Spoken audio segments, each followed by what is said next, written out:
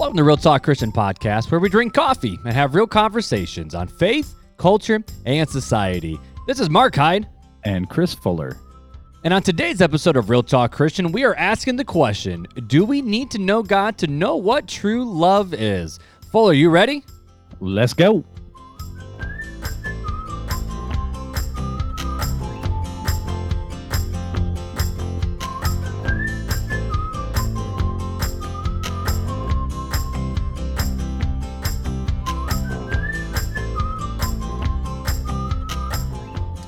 Fuller, what's up, my friend? What's up, my good buddy? Dude, it's weird right now, the state of the world.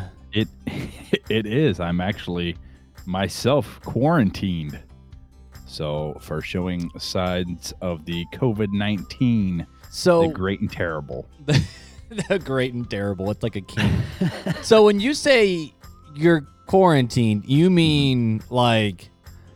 I'm quarantined into my bedroom right now, which thankfully is a master suite and has a walk-in closet and a bathroom with a shower. But I am like socially cut off even from my family. Like for the past 3 days, I've been talking to my family through FaceTime, and that is the only interaction I've had with humanity. It's been that bad. Like, that's it. That's it. All because of a sore throat, a cough, and a fever. Is there a little piece in you, though, where it's like, nah, this ain't it. Let's just screw it. Let's go. If it was any other year, I would have been like, yeah, whatever. But because it's this COVID-19, this people killer, I just want to take precautions with my family. And my doctor suggested that I take precautions, and so I am. Yeah. So it's very strange. This is day 3 for me of being socially cut off from the world. And we always record about 2 episodes per time we get together. So next week, we'll have to see if you're still mentally sane or not. Yeah. Today, or not next week, but in like the next 2 episodes. The date of recording is Friday, March 27th, if I'm correct, right? Mm-hmm. Yeah. So, so 3 days in, the 24th was the last time I was out into the world. So I can't even imagine, dude. Like, I mean, I'm not really quarantined. Like, I mean, I still went to Walmart and like stuff like that. I mean, I've been working from home like nonstop. Yeah. That's like all I do. I wake up but I did post this on the social medias, but I have a new office at the house. So I have a home office finally now. So I at least got a comfortable desk and a chair and all my stuff just like right here. The kids have not seen it yet. So I'm nervous that since it's in what used to be the playroom, that they'll think that this is the play desk. But well, I mean, good thing see. Evie's still little enough, she'll be used to it by the time she's like Elliot's age. Oh, yeah. No, Elliot's just going to have to like get used to the idea of like, why is daddy's stuff right there? Like, what is happening over here? I mean, I don't know. We'll see how it goes. I'm picking them up tomorrow, so we'll see. He's a pretty smart kid. I'm sure he'll be all right. He is, but the problem's going to be is like, like every little boy, they're like, I want to be like daddy, so I need to go to work. So I'm going to go use daddy's computer. And it's like, no. You know what you need to do is you need to go get like one of them little crummy computers, like the little, like just like the broken ones from some thrift store. And just set him up. That's his computer. There you go, man. Go to town on it. Dude, do you set him up a little desk? Let him go. I think you have one of these. It's like those little Leapfrog tablets where it's like one side the tablet, then you open up, it becomes a laptop, and you can play games on it and stuff like that. So what we just got for Noel, it's the interactive like book, like Leap Pad book, where you open it up and it's interactive, like you use a pen, but it's got like a little thingamabob that does all that stuff. So I don't know. It's kind of like it's more of a book than a laptop, but that's what we have. That's interesting because like we have I had to throw it away because even with new batteries, I think it just fried. It's been the proud laptop and tablet of 2 kids, so so it's been loved. When I mean by loved, I mean it's been beaten to tar. But but they used to open up, they can show us a laptop. So when we would drive places for a little bit, Elliot would be like, hey, Daddy, I need to go to work. Can I have my laptop, please? And I'm like, you bet, dude. Like, you get to work. You go make Daddy some money. And he didn't make Daddy any money, but it's okay. I think I can forgive him for that, for not making Daddy any money. Well, later in life. But, dude, I do have a question for you, though. So while you're in quarantine, like, has your diet changed at all? I mean, besides just the fact of like you can't leave your room to eat. Yeah, I mean, I'm sticking to the, for our listeners, I've been on a diet since January. I've needed to lose. I think when I started, I needed to lose like 90 pounds. I'm down like 36 right now. So I've stuck with my diet. Wait, hold on. The Roadcaster has something for you.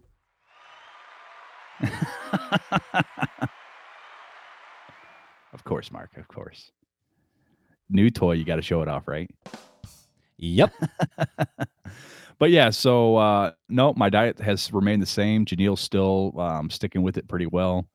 And yeah, I mean, the worst part about it is I don't have food up here, which is probably a good thing because I'd be bored snacking like all the time. Like I've been watching movies and putting puzzles together and reading books, playing my guitar a little bit. But I mean, what else is there to do when you're in like a 10 by 15 room? Watch Detroit Tigers reruns. I was watching Detroit Tigers rerun from 2016 today on ESPN. So it was great. You were having a good time. Yeah. That's just so funny. But here's the real question, though, that all our listeners want to know is, can Fuller still drink coffee? Fuller is still drinking coffee. Yep. That's the man. What do you drink? Dude, so what are you drinking right now? Because we're not drinking the same thing tonight. No, we're not, because we are obviously not recording together like we normally do. But hashtag still podcasting. Yeah. So tonight I'm drinking, I think Janelle told me it was the Peruvian roast that I had just roasted last week. And it's actually pretty darn tasty. So a Peruvian roast. So is it like a darker roast or is it like a lighter roast? Well, see, you're thinking of as beans as roast styles. Right. It's still the full city roast. Okay. But it's it's more of a it's got a very subtle cocoa tones and a little bit of toffee / caramel tones. Oh, that would be good. It is pretty good. Yeah. It's really good. And see, like you got this stuff where you're like, yo, like I roasted it and did this and this and this. I'm like, no, I'm drinking Dunkin' Donuts decaf. Well, you want to go to sleep tonight. To me, it doesn't matter. I am on a no caffeine day today. And I was texting like some of the teens and they were like, are you going to make it? And I'm like, I don't know. I have a headache and it's already 4:30. So we're going through. I will not be controlled by caffeine because, I'm not about that life. So we're going just decaf today. So, if I start acting really I either get slap happy or, I talk slower too. So podcast people might be a little excited that I'm tired because I'll talk slower so people can actually keep up with me. But, but hey, dude. So before we get into the conversation, though, we got another review. We actually got two more since we last recorded. This one is from M. Stephenson 27. Fun fact, I went to undergrad with him actually, and nice. we had the same major. He was on the soccer team. I redshirted my freshman year because, but super cool dude. Really, oh man, they have a gorgeous family. He's a associate pastor, I believe. I don't know exactly where. So Michael, you have to reach out to let me know where you're the associate pastor of. But I haven't seen this dude probably in 7 years, and just found out last week he listens to the podcast pretty religiously. But he says his title of the review is Real and Controversial, but Balanced. If you like coffee and digging into the conversations that Christians are too often uncomfortable with, then you will like this podcast. Mark and Chris give a good, balanced introduction to the topics they tackle. They do a good job evaluating the pros and cons of positions and not simply straw-manning the various sides. It is unapologetically a conservative Christian podcast, but without seeking to be more dogmatic than what God is about the controversial and often gray area topics. Wow. That was eloquently written. He has always been that way, dude. Michael has always been well-spoken, well-written. He's a cool dude. Yeah, that's pretty awesome. Well, thanks for the review. Get us your information, and we'll when I get out of quarantine, I'll send you a little RTC mini swag bag. There you go. When Fuller is actually healthy, and no, he does not sleep next to our RTC merch, so it will be safe. Right, yeah. The RTC merch is nowhere near me, so we're good. Oh, man, I love it. But, hey, yeah, so if you want to leave us a review as well and get a mini RTC swag bag, Hit us up on Apple iTunes. We do this thing for free, so the least you could do for us is leave a review. So we would love it if you did that. So definitely. But no, let's go ahead and jump into the conversation. So Fuller, set us up for this thing, man.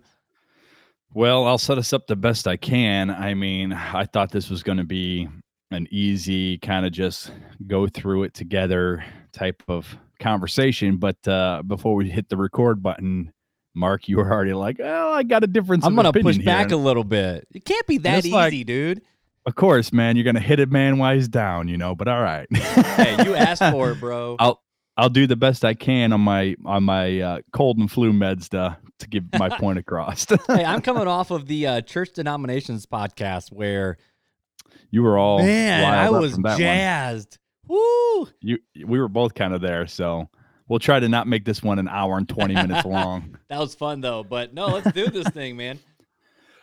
So we're talking about do we need to know God to know what love is? And I'm going to give you my point of view, and then Mark, you can give yours, and then we can discuss it back and forth. I think would probably be the best way to handle this. Yeah, that sounds good.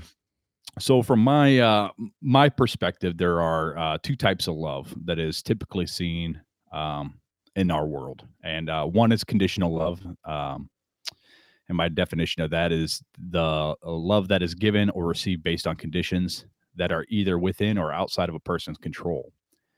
And then number two is unconditional love.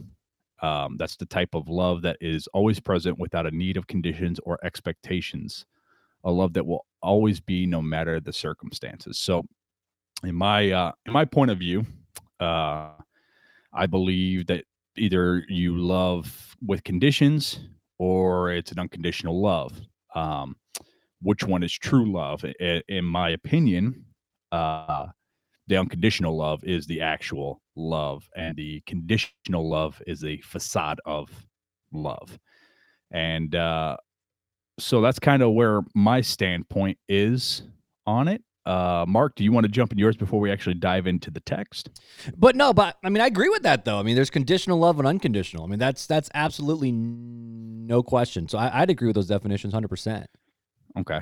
I just don't want to keep rambling on. I like this conversation. So I want to kind of give a quick definition of what I found from the dictionary at Cambridge, because I thought it sounded sophisticated, Cambridge. So they define love in this way. It's to like another adult very much and be romantically or sexually attracted to them, or to have strong feelings of liking a friend or a person in your family. So to me, that sounds very much conditional. So why does that sound conditional to you?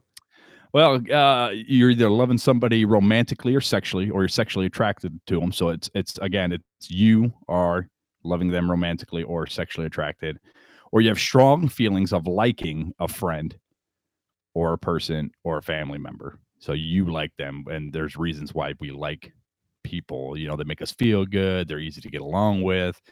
They have the same values, whatever it may be. But we kind of see eye to eye with those people. Oh, and I agree with that. And that's kind of where, relationships take bad turns, is when, the love that you give is based off of what they can give you in return. Right. Yeah, definitely. So, I mean, the thing I kind of get into is, so what is the way Christians are supposed to love? And I think we can all agree the way that God wants us to love, right? Right, yeah. So that's the way the world, we had just talked about the way kind of the world defines love. So how does God define it? And I'm going to read Brando's favorite translation, the ESV here. Mm-hmm. The Reformed Bible. It's kind of a long passage, and so bear with me, and I'll break it down real fast after I'm done reading it. It's going to be 1 John 4, chapter 4, verses 7 through 21. So like I said, it's kind of a long passage, but it's very, very important to hear and to understand what we are looking at when we talk about love. And so it says, "Beloved, let us love one another, for love is from God, and whoever loves has been born of God and knows God. Anyone who does not love does not know God, because God is love. In this, the love of God was made manifest among us, that God sent his only Son into the world so that we might live through him. In this is love, not that we have loved God, but that he loved us and sent his Son to be the prohibition for our sins. Beloved, if God so loved us, we also ought to love one another. No one has ever seen God. If we love one another, God abides in us, and his love is perfected in us. Verse 13 says, By this we know that we abide in him and he in us, because he has given us of his Spirit. And we have seen and testified that the Father has sent his Son to be the Savior of the world. Whoever confesses that Jesus is the Son of God, God abides in him, and he in God. So we have come to know and to believe that the love that God has for us. God is love, and whoever abides in love abides in God, and God abides in him. By this is love perfected with us, so that we may have confidence of the day of judgment, because as he is, so also are we in this world.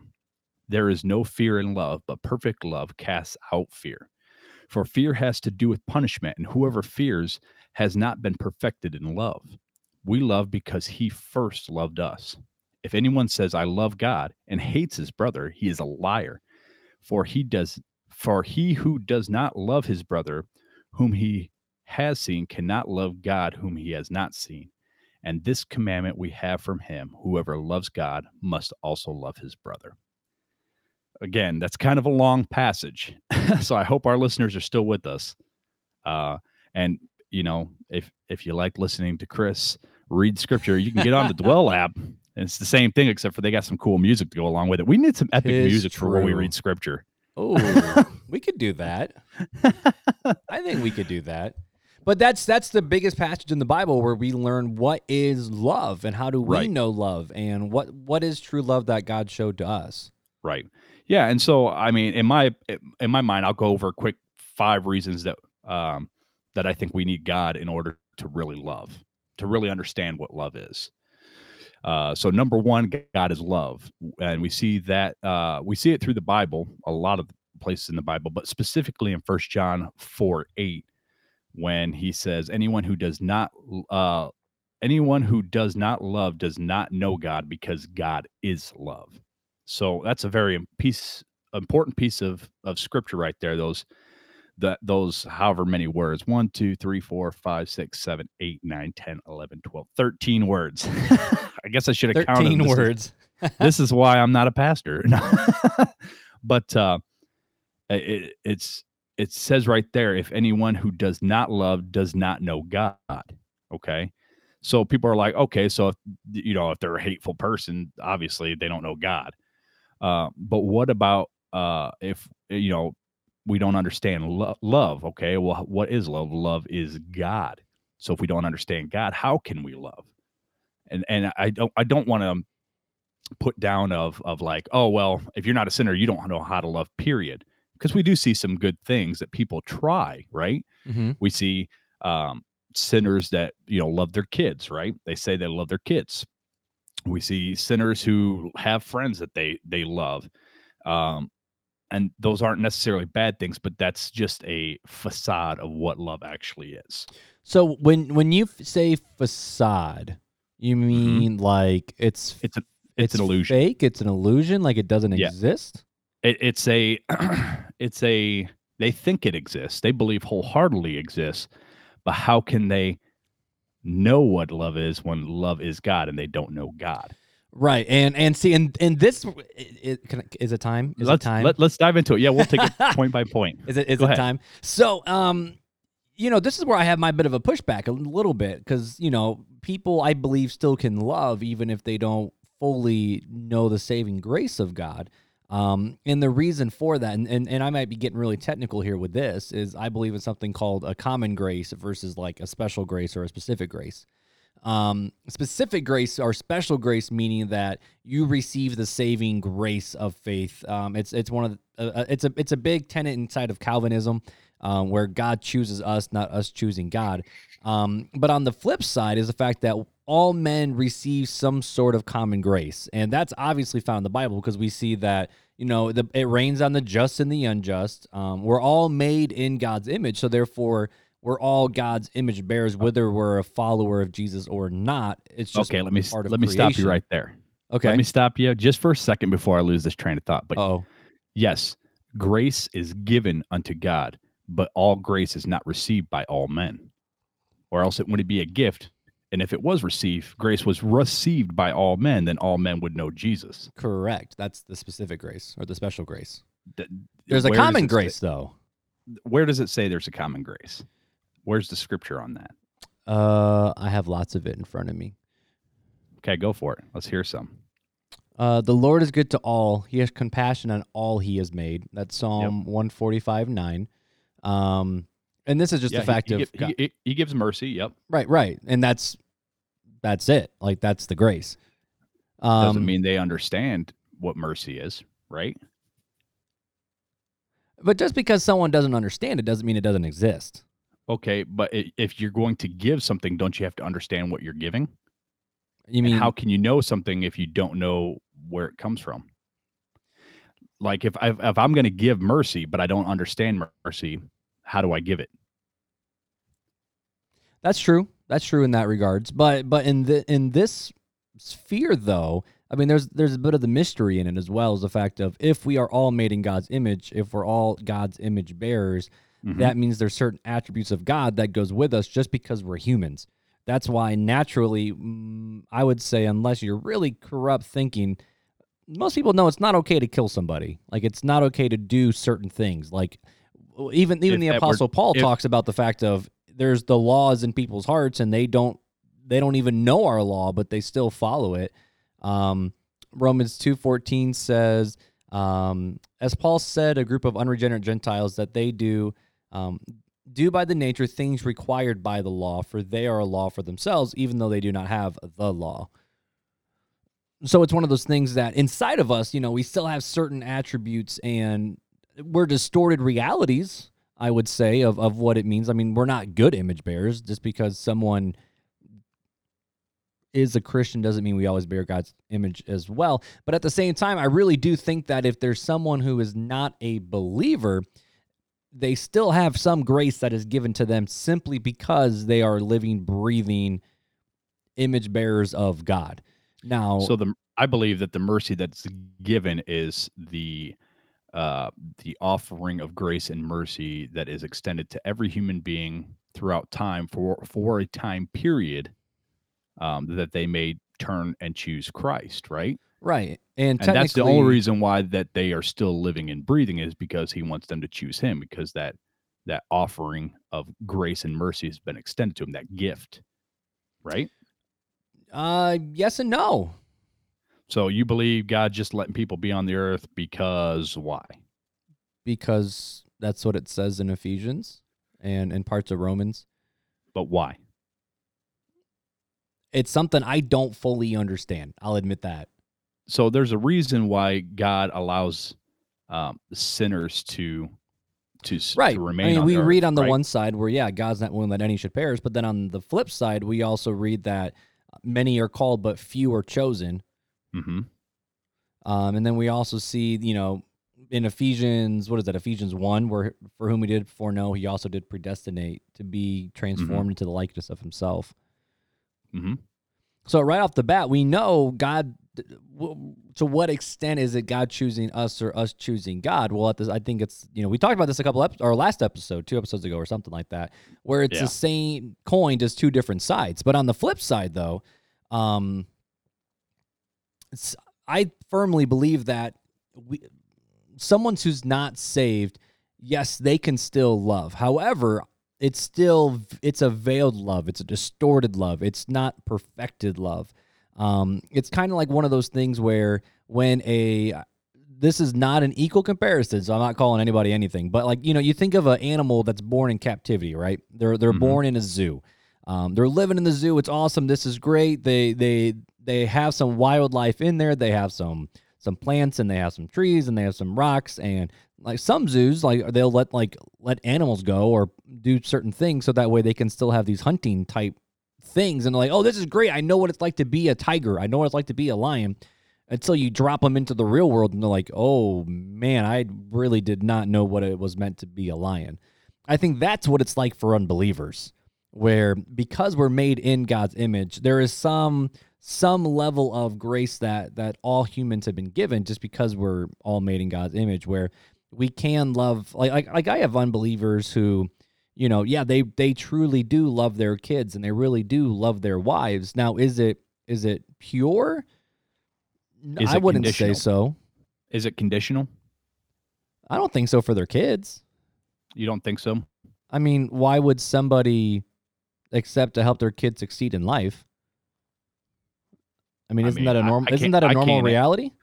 I can't answer that. I'm just asking questions here. Yeah, and I don't know. I mean, that's the thing is like since we're both believers, it's hard to fully answer that question. I mean, my love for my kids is to show them God's love. That's where I'm at as a Christian. Like, I love my kids because God has given me that love to show towards them. Right. And all my love is, and I recognize that my love is really God's love, and trying to show them his love the best I can as a sinful human, imperfect. Yeah, and we're not going to do it right every time. That their hearts may be turned to him.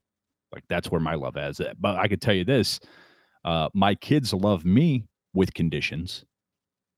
And you know how I know that? How do you know that, Fuller? Because when I punish them or correct them, as I like to call it, I don't like to call it punishment. It's a corrective action. When I correct them, they go, Daddy, I don't like you anymore. So to me, that shows, and it's not just Mike. I've seen that. I've seen that all over, man. Yep. But when I'm mad at you, how many times have you heard that when you have to correct an action? I'm mad at you. I don't like you, whatever it may be. And even some kids may not even say it. They just may feel it. I remember feeling that way towards my parents. If I think back to my childhood. And so it came with conditions. I love you when you do things that I like and I want. But when you don't, or when you try to correct me, I no longer care about that. I know I don't like you. I don't like it when you do that. You know what I mean? No, I do know what you mean. And I mean, obviously, we can't. So to me, it starts from. I was gonna say. So to me, we're trying to separate conditional and unconditional. Where we're talking about the facade, right? What actually is love and what we think is actually love. And I think it starts even from, I'm looking at my 2-year-old and my 3-year-old who don't know all the philosophies and the biblical, aspects, or this, given grace or supposed grace or whatever, the common grace, or however you labeled it. They don't understand that, but yet they still act in a way with conditional and unconditional love, right? Yep. So they act with conditional love. They love me because I provide for them. I play with them. I take care of them. I show love for them. And so that's why they love me. Now, see, I love them because God has shown me his love for me and shown me how to love my kids the way he loves me. So would you say that, so you would say that in terms of the definitions of unconditional love versus conditional love, someone who is an unbeliever would not have the ability to love someone unconditionally with no conditions attached. Correct. And I get that from 1 John, where it says anybody who does not love does not know God, because God is love. Where it talks about that because God is love, if you don't know God, then how can you know what love is? And when I say love, I'm unconditional love is what I'm talking about. Right. A love without conditions, as we talked about in the beginning of the podcast. And I think we're kind of on the same wavelength. I think the main disagreement is we're splitting hairs. Yeah, I think so. Because I call it it's a distorted love. Because if you look farther down, I'm reading through 1 John 4 again, because it talks about, by this is love perfected with us. Right. And it keeps talking about it's perfected. It's not perfect. Well, it's perfect here. Well, whoever fears it's not perfect in this. And that's why, for an unbeliever, it's like an unbeliever has the ability to love. It's just distorted. It's not perfected. It's not the way it should be. Right. To what extent can someone? I don't think it's fair to say that an unbeliever could never love correctly. I think that's unfair. However, I would say that's not the natural posture. Okay, of an unbeliever. Let me try to break it down a little bit here. Break it. break it down. So if I told you to take a 50 caliber rifle, all right, and you knew nothing about guns whatsoever, I told you to take a 50 caliber rifle and I want you to shoot that Coke bottle top that's 300 yards downrange. Oof.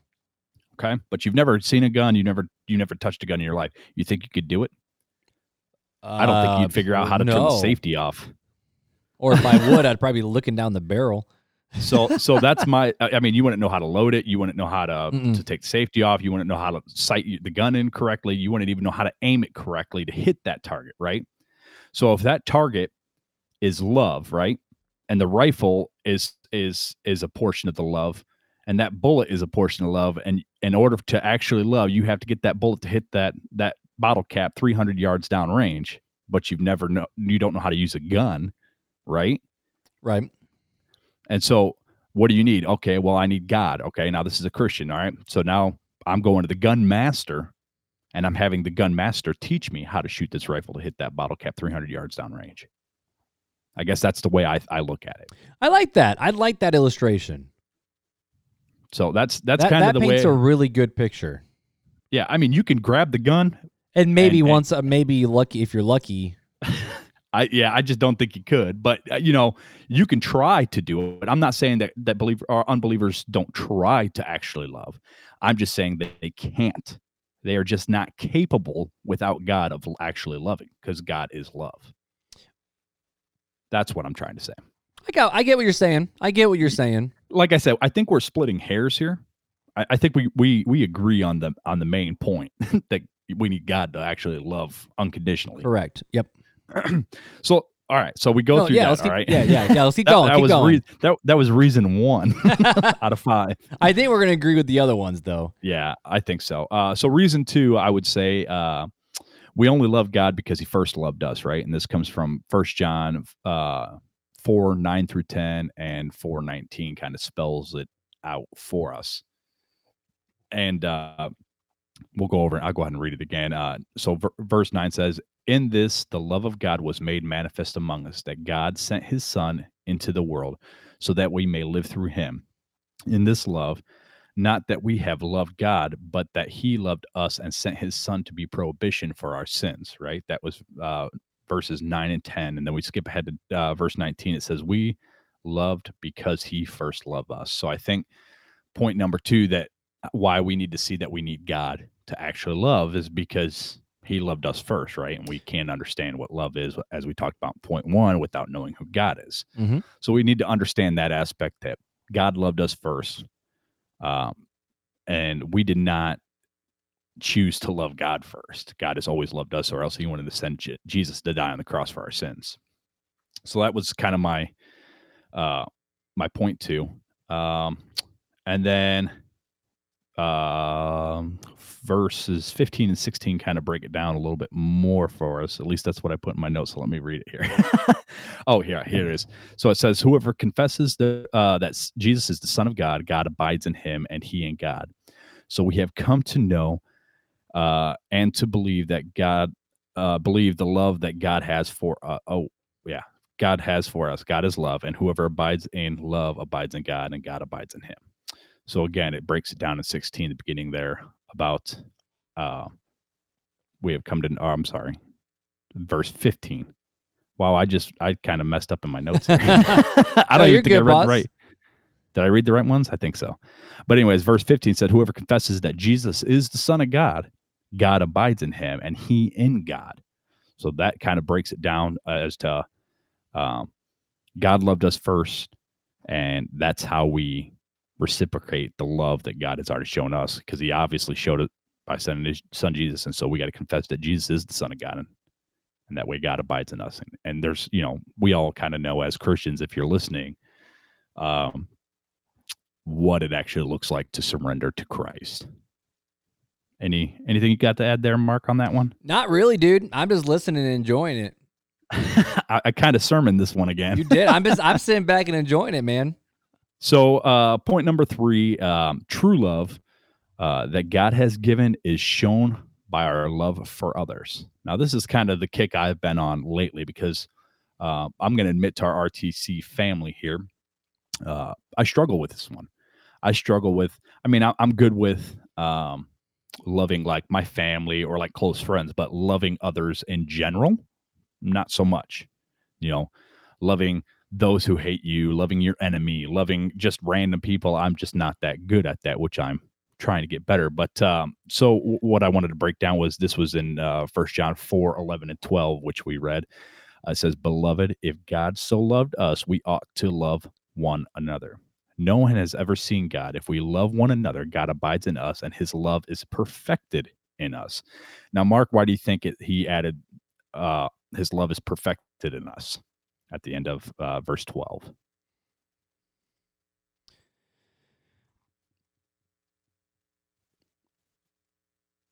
You know, it's one of those things where I feel like we're in we're in process. Mm-hmm. You know, like we're never quite there. But at the same time, if we love one another, God abides in us, and his love is perfected in us. I think it's the closer we stay to God, the closer we are to be able to love in the way that he loves. I'm actually thinking a lot, dude. Like this is going to sound really funny, but I'm sitting back and I'm just like, I'm actually looking over my life and I'm like, crap, do I really love people the way I'm supposed to? Right. Well, like I feel like I'm the listener on the podcast and this end. Like I'm processing as we're talking. So to me, when it says, "Beloved, if God so loved us, we ought to love one another," and then he dives right into it because no one has ever seen God, right? And we go, I think about, you know, the you may be entertaining angels unaware, right? That whole scripture, and I'll refer to you on finding that scripture eventually or putting it in the show notes. But about how we need to love people, and why does it say, if we love one another, God abides in us, and his love is perfected in us? Because it's hard. Mm-hmm. It's hard to love others. Yeah, and that's the Hebrews 13:2, where it says, "Do not neglect to show hospitality to strangers." There you go. For by doing, some people entertain angels. Right. Unaware. There you go. Right. Thank you. You're welcome. It. My concordance. Nah, I'm just the Google. But yeah, so loving others is hard, you know, especially once we get into true love, like the way God loves, loving your enemies, loving those who hate and persecute you, the Bible talks about. It's hard. It's so hard to do that. And then if we jump into verse 21, and it says, "And this commandment we have from him, whosoever loves God must also love his brother." And I mean, brother, neighbor, I think, and you can correct me if I'm wrong, but most of the time in the New Testament translation aren't those words very similar? I believe they are. Which word specifically? And brother most of the time when it's referring to this, right? Mm-hmm. From the Greek. I think so. Yeah, I don't know. So I'd have to go back and double check, but I'm pretty sure it is. And so, man, it's just you can't say you love God and hate your brother. You know, the two shall never intertwine in God's eyes. And so it's that true love is shown by the love for others, right? For your brothers, for your neighbors. Right. Now, I will say, though, that this passage specifically, though, is talking about the church, loving other brothers in the church. Correct. Yeah. And correct. I mean, obviously, we're supposed to love everybody. I mean, I'm not giving a highway off. How many people in the church are like at odds with each other? Oh, my goodness. Like, dude. We just had this conversation the other day. You can just, like, sometimes, even at Southside, just walk into a room and just feel the hostility in the air and the tension, and it's like, it's not supposed to be this way, people. Mm-hmm. But I get it now, because like I have to struggle with that too. Like, right. You know, I thought I was as easygoing as it was, but now all of a sudden, like, the longer I've been an adult, then the less I tongue clicked again. I apologize. But the more I'm the adult and the more I've been around in the world and longer at a church, the more I'm like, yeah, hurt people, and people in the church hurt you. So it's like, how do you respond to that? And they're sitting right over there. It's like, I don't know. Can I go sit in the sound booth, please? Let me go hide. Like, it's not okay, but that's my inherent reaction, because I'm like, I don't want to deal with this. Right. And I think a lot of people are that way. Yeah. Yeah. Like I said, I struggle with it myself. So, I mean, and that's me being real with our listeners right now. I struggle with loving others, brothers, even the way that we're supposed to. Like you said, we get in a disagreement or whatever, and it's like, I'd rather just like sit over on this side. Right. Like for me, it's like mine's more of, I have a hard time doing that. Not if someone unintentionally does something to me. It makes it awkward. Like it obviously does. But it's more of when someone actually does hurt me. Right. Whether it's intentional or not, there's a follow through. Mm-hmm. That's more so when it gets hard, Right, exactly. All right, well let's dive back into it. Yeah, we'll jump through 4? Number 4. Yep, we're jumping on to number 4, and it's true love through God casts out all fear. Man, this passage of scripture is just so packed full of what love is. It blows my mind every time I read it. But I get this from, we read it again, and I'm going to read it for our listeners one more time. It's 1 John 4, 17 through 18. And it says, by this is love perfected with us, so that we may have confidence for the day of judgment, because as he is, so also are we in this world. There is no fear in love, but perfect love casts out fear. For fear has to do with punishment, and whoever fears has not been perfected in love. Now, Mark, what do you think that's saying to us? I mean, we know this is an important part of love, this passage of scripture. So why that? I mean, I put down the point of, true love through God casts out all fear, right? Right. And I think the question is, what is the fear? Right. At the end of verse 18, it says, for fear has to do with punishment, but whoever fears has not been perfected in love. I think it's one of those things where, I picture like a boss-employee relationship where if the employee fails, they instantly fear of being punished. Yeah. But on the flip side, the when the boss comes alongside and shows the love and grace and helps corrects it. I mean, obviously, if an employee sucks too much, they'll get their butts fired. But if someone does not fear messing up, there's a lot of love and camaraderie in that. Like I picture a lot of these entrepreneurs that I follow who have these teams of like 12 people, and they actually encourage their people to risk things. Because you can't grow without risk, and they don't fear because they know that their boss, their employer, whoever actually does love them. So it almost makes me wonder on the flip side of, if we have this feeling on the backside where we don't have anything to fear because God has conquered everything. So therefore, why do I need to fear what God's going to do to me as long as I'm walking through love? Right. And if I mess up as a Christian, I mean, obviously it's like our gut reaction with Adam and Eve is to go hide. It's to cover things up. But the thing is 1 John 4, verses 7 through 21 isn't this little island of a Bible passage. It actually comes out of the same book that says, if we confess our sins one to another and bring them into the light, and we walk in the light as he is in the light, we'll have fellowship with one another. I think this is part of a big picture here. Right. Where if we're walking in the light together, people are going to mess up, people are going to make mistakes, but if we know love covers a multitude of sins, 1 Corinthians 13, we shouldn't have to live in fear of what do they think, how are they going to respond, because we should all be responding in love. And if the entire church is acting in love, I don't know if there would ever be fear in the building. Yeah, exactly. Or in the community. I think you said it. I agree with everything you just said. I couldn't have said it any better myself. But how exactly does that play out? Whew. Yeah. Well, I want to add too that we talked about another type of fear in episode 32 about getting saved only to escape hell. Oh, right? Yep. Mm-hmm. So that's another type of fear that we can have. So I would just tag that on to everything you just said, which was beautifully said. That we can also, if we are saved because of fear of hell, that's also a fear that if you understand and know who God is, because God is love, and you understand that love, then you won't fear hell. I mean, you'll fear the one who could send you there, but not in an unhealthy way. Right. And the same with the unforgivable sin. You don't need to fear, did I commit this or not?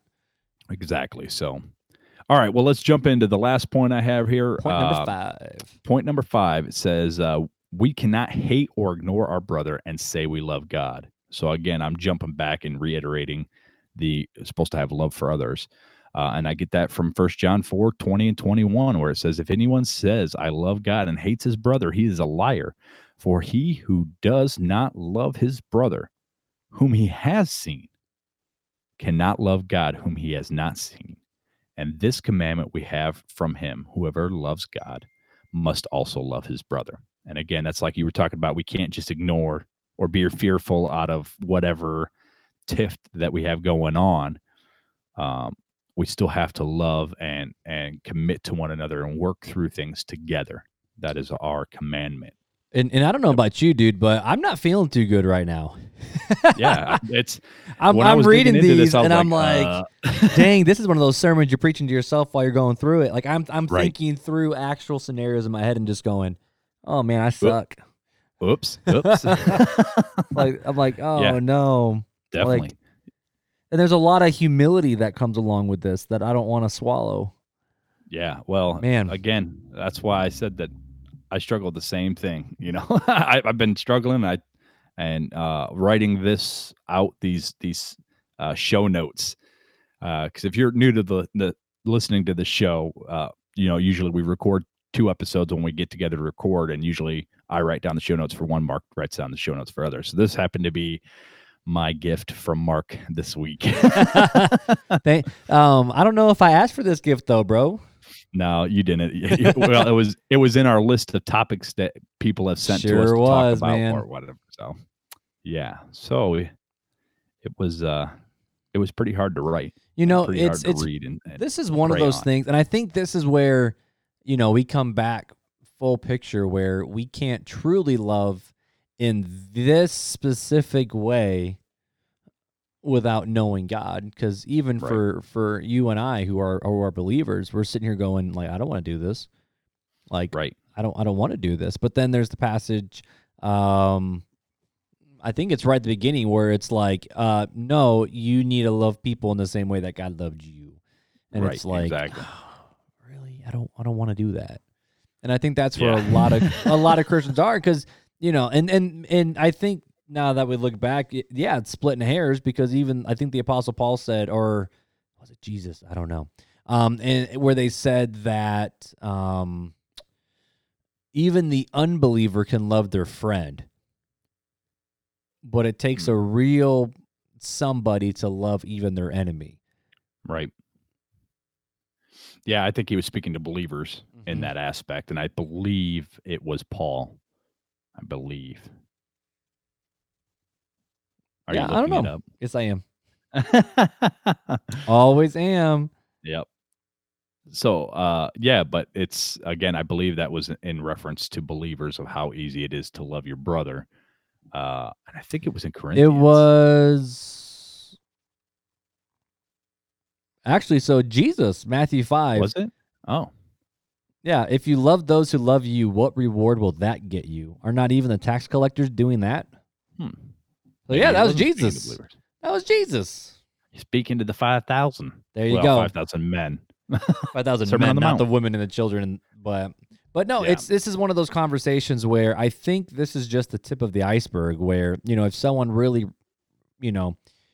reflects and thinks, okay, so it's one thing to love someone who's been kind to me. It's one thing to be, love someone who loves me back. But when people don't, how do you respond? Right. And I think that's the question we have to ask today. With all these different things, how do we respond to this?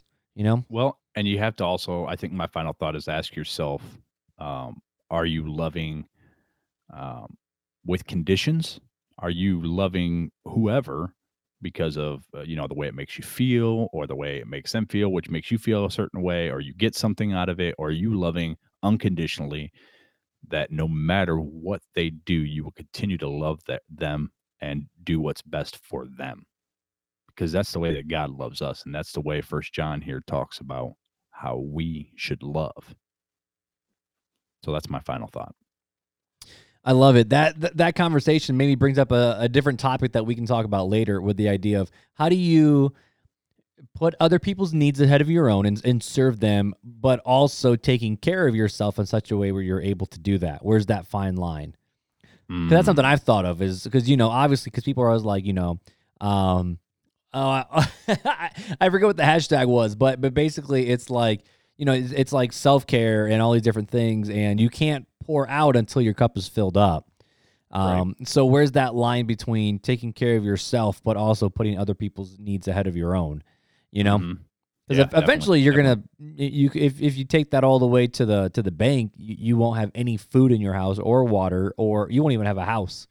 Right. So it's like, where's the line? I don't know. Maybe that's a conversation for a different day. But add it to the topic notes. Add it to the topic. I love it, man. No, you get your final thoughts, dude. I don't have any final thoughts. I'm chewing. I'm thinking. I don't like this conversation because it's like, what humble like pills it when I do can get I you have thinking. to take?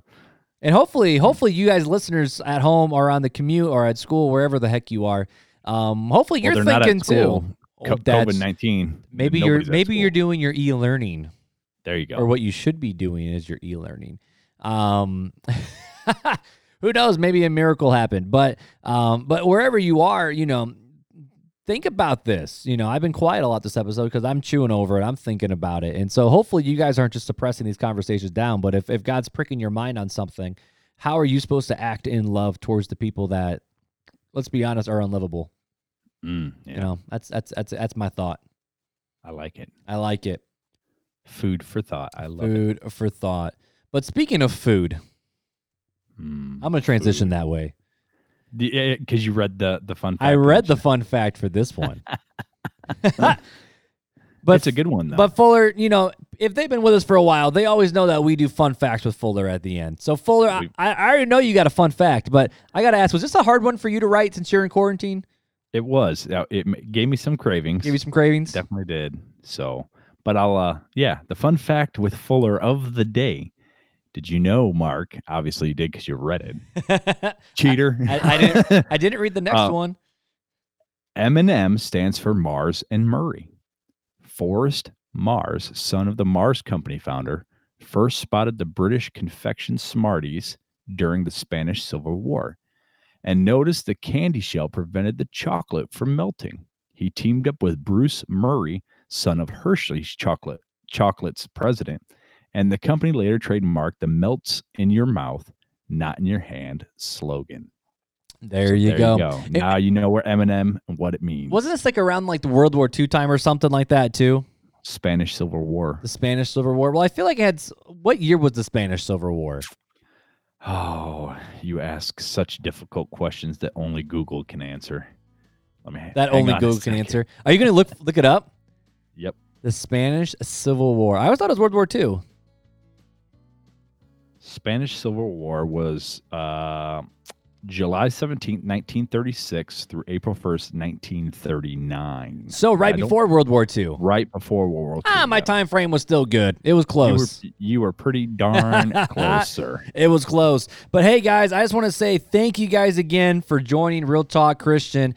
We appreciate you guys a lot. Feel free to give us a comment or review. Hit us up on the Facebook, the Instagram, or the Twitter, or the email at realtalkchristianpodcast@gmail.com. Fuller, any last thoughts before we go? No, man. Just everybody have a blessed week. Yep. Stay safe and don't get COVID. That's right. Take it easy.